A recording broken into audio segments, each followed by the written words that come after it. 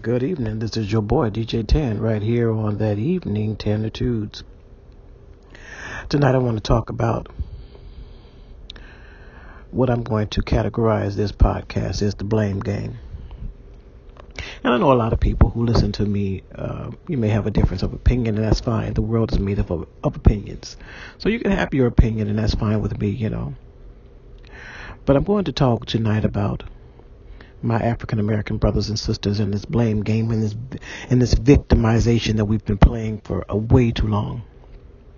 You see, for better or for worse, our lives are physical expressions of the narrative we tell ourselves every day, every single day.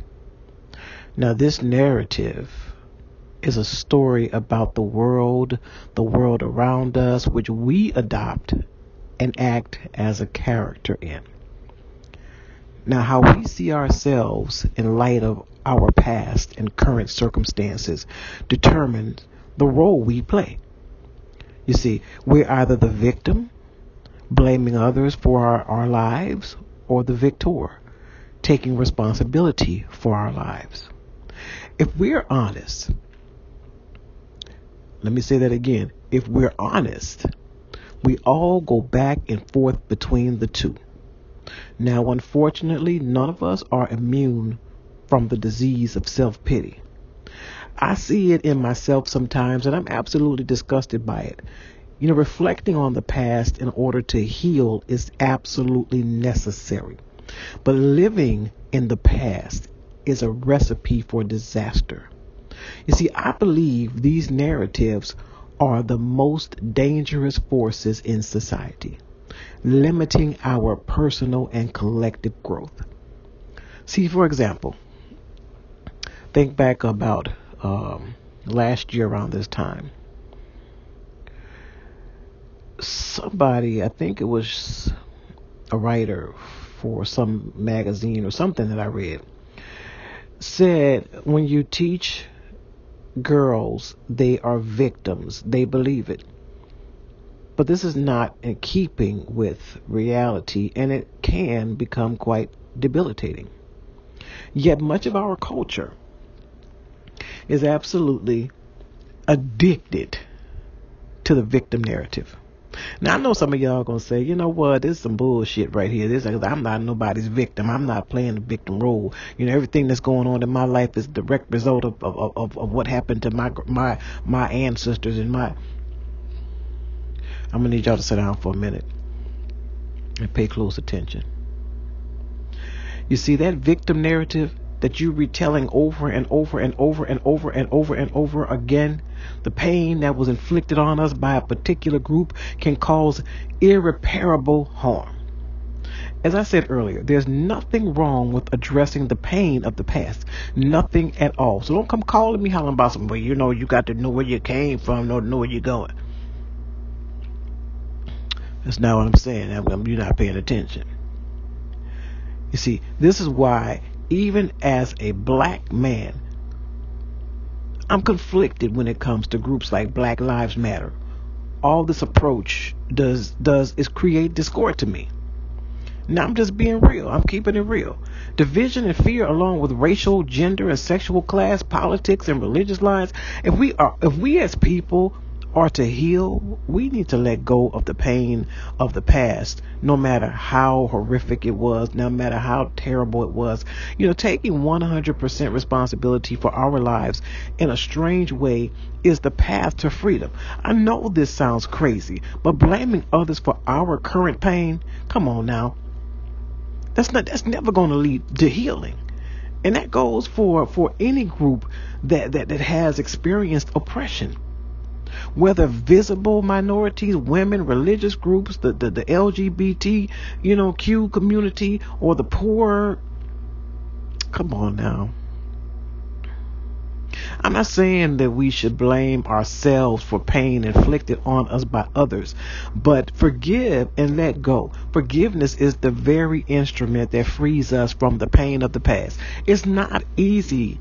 It's not an easy thing to do, trust me, but it's the only antidote to the pain. When we forgive, we find the very freedom so many of us are fighting for. Nelson Mandela learned this very principle in prison. He discovered his greatest opponent wasn't his oppressors, but the pain that lived inside of him. It wasn't until he let go of the pain by the act of forgiveness that he found freedom. The prison walls nor his captors could confine him anymore. Imagine that. In prison, he found freedom. There's a passage in the Bible that speaks to this. Paul is telling slaves that recently became Christians to obey their masters in the same manner as they obey Jesus. To be honest with you, I could never reconcile this passage with my faith. I was absolutely mystified that Paul would encourage new believers to remain as slaves. But Paul is in life about living in freedom, and didn't Jesus come to save the oppressed from the oppressors? Well, I guess the answer is yes and no. You see, the primary message of Jesus isn't about social justice, but something much more powerful. So freedom from self. Jesus didn't come to free people from their oppressors, but to free them from their own minds. We think freedom is about rights, but true freedom is about us being renewed in our minds. This is why we love movies like Braveheart. Remember the line that, they may take our lives, but will never take our freedom. I mean, I know they didn't sound like that, but it sounded good when I said it. You heard me, I was talking about. You see, this is what I'm saying is essentially what Paul is telling the slaves. Now that your minds have been freed, your lot in life doesn't determine the state of your mind. Your captors no longer have power over you, even if you remain a slave. You see, I believe this is the discourse that's missing in our culture today. Instead of obsessing about restitution, we need to fight to free people from the self-imposed prison that's killing them from the inside out. We need to help people heal from the path of the past and the pain of the past. You see, true emancipation starts in the mind. This is why the victim narrative is so dangerous. It absolves us of responsibility and makes the wrongdoer master over our lives. So social justice warrior movements like Black Lives Matter mean well, but unfortunately, all they're doing is perpetuating the very thing they're fighting against. Pain. Think about it. I know half of y'all gonna fight me about this. But I am a true believer of the truth, and the truth sometimes hurts, but the truth also sets you free. You see, think about this, that they're demanding that the entire Western social structure to be dismantled in order to make restitution of past sins. This is...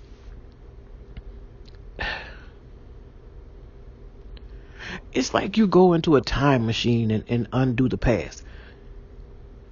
They're demanding justice first, but I argue the best path is to justice is forgiveness.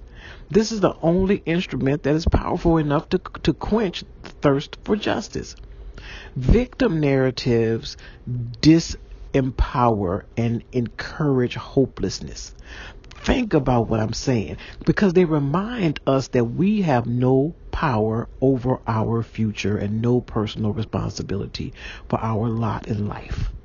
If you keep telling this narrative, we'll continue to abdicate responsibility and wait for the government or an outside force to even out the playing field. Instead of looking externally, we need to look internally. That's where true change begins. You see, we need to start telling a new narrative, a story of hope and a story of action and leadership where we have the power to use our God-given creativity to create our future. And the new narrative it's not sexy, and it might not even feel good or just in the short term, but the long term, it's going to pay off. Because the payoff is a freedom that can never be taken away. Think about it. Think about what I'm saying. You have to stop playing the victim. Discrimination is structural, built into societies, and it needs to be addressed on a large scale.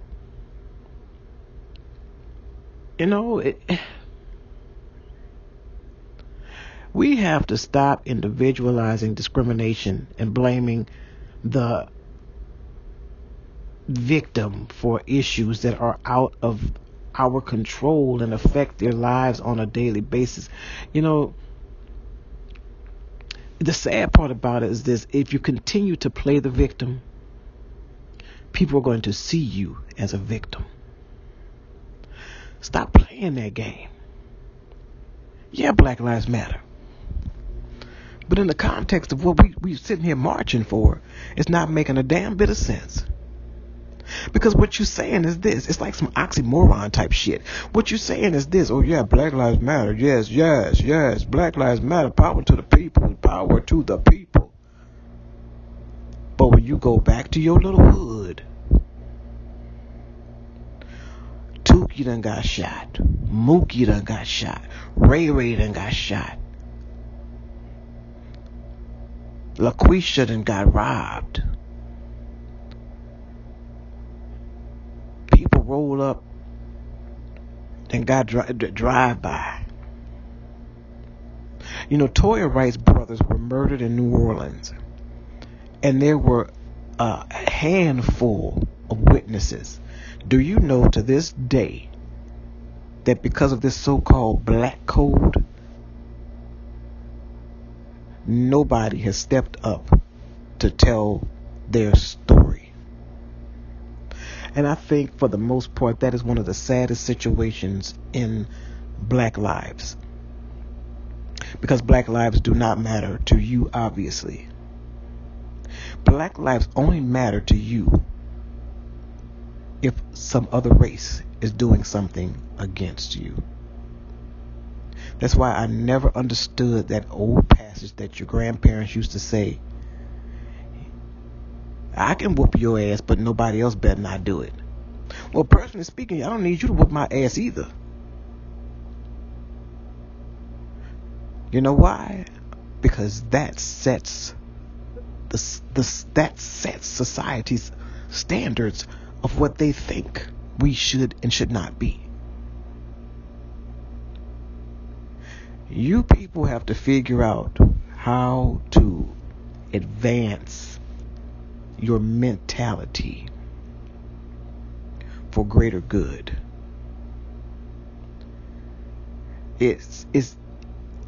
Like I said, I know I'm not going to see it in my lifetime. But I'm hoping that these millennials can make a change for the better. You're never going to see me at no rallies. Black Lives Matter. This life matter. The other life matter. As long as it don't matter to you, you're not going to see me marching for a fucking thing. And I'm going to tell you why. Because you are making a damn fool out of yourselves. Y'all sit back and these people, y'all don't understand that these people ain't doing nothing but laughing at you. They're making a mockery out of you. Like I said before, white folks don't have to do nothing to the black community. Because y'all making a damn good job of doing it yourselves. Until y'all stop all the fuckery, as they call it, all that dope selling and fighting over some neighborhoods and shit that don't even matter to you. You don't own every block. You don't own the block. You don't own the house on the block. And y'all know I'm speaking the truth. You don't own it. So why are you fighting over it? Why are you fighting trying to hold on to something that don't matter to you? It don't matter because it's not yours. I don't know how far along this went, where you just stand on the corner and somebody's there, boy, it's my corner. No, it ain't your fucking corner because you don't own nothing. You don't own this corner. Got kids scared to stand by the bus stop because y'all standing there. This is my corner. Shorty, what you doing on this side of the street? See, when y'all start getting people to stand up to y'all like they used to back in the day and punch the shit out you, it's going to be just fine. And life is going to be perfect like it used to be. You know, I can remember back in the day where we used to have the doors unlocked. Go outside and play until the street lights came on. Ride your bike freely all over town and not have to worry about nobody snatching your bike. I don't even think we locked our bikes up when we went into the grocery store. When we came out that little corner store, guess what? Your bike was still sitting there. Yeah, I bet you leave that shit there today and see what happened. Hey, you be trying to catch that Uber to get back to your house. Hey, y'all know it's the truth. Y'all know it's the truth. And when you realize the truth, what's going to happen? It's going to set you completely free. Once we clean the trash out of the hood, and when I say trash, I mean all you unemployed, sitting on food stamps, uneducated, don't go to school, your kids don't go to school, sitting there selling that dope, sitting there selling that weeds and tweeds and all this. You know, I know somebody right now in New Orleans. I'm not even going to mention no name because guess what? You going to jail all by yourself. I'm not going to even have to aid in that. This heifer sells them tweed brownies and them tweed cookies and them tweed things to children. She don't give a damn who she sell it to. And I said to myself, now I know good and well that you know that these people, these teenagers, you selling these tweed brownies too, and these tweed cookies too. But then when you ask these children, well, where the girl live? Where does she live? Well, I don't know where she lives. She just tells us to meet on the corner. Oh, no, you know where she lives. You just don't want to tell it. But see, this chick, she aiding in the demise of our youth. Because you sitting in your illegal ass kitchen, cooking some illegal ass brownies filled with illegal ass marijuana and selling them to underage children. How does that work? How do you sleep at night? How does one sleep at night knowing that they have done some of the most horrific shit? How do you sleep at night knowing that you're a part of the reason that the same neighborhood that you live in is so screwed up? Hell, for that matter, how do parents sleep at night knowing that their children have those kind of connections? You know, I'm going to stop going on and on. You know, I just want you guys to know that this show is real. I talk about some real stuff, about real life situations, and what y'all need to do to fix some things. I'm not saying that I'm perfect, but what I'm saying is that y'all need to get that shit together. Because until it is gotten together, ain't nothing gonna change. This is your boy DJ Tan. I'm out of here. Peace.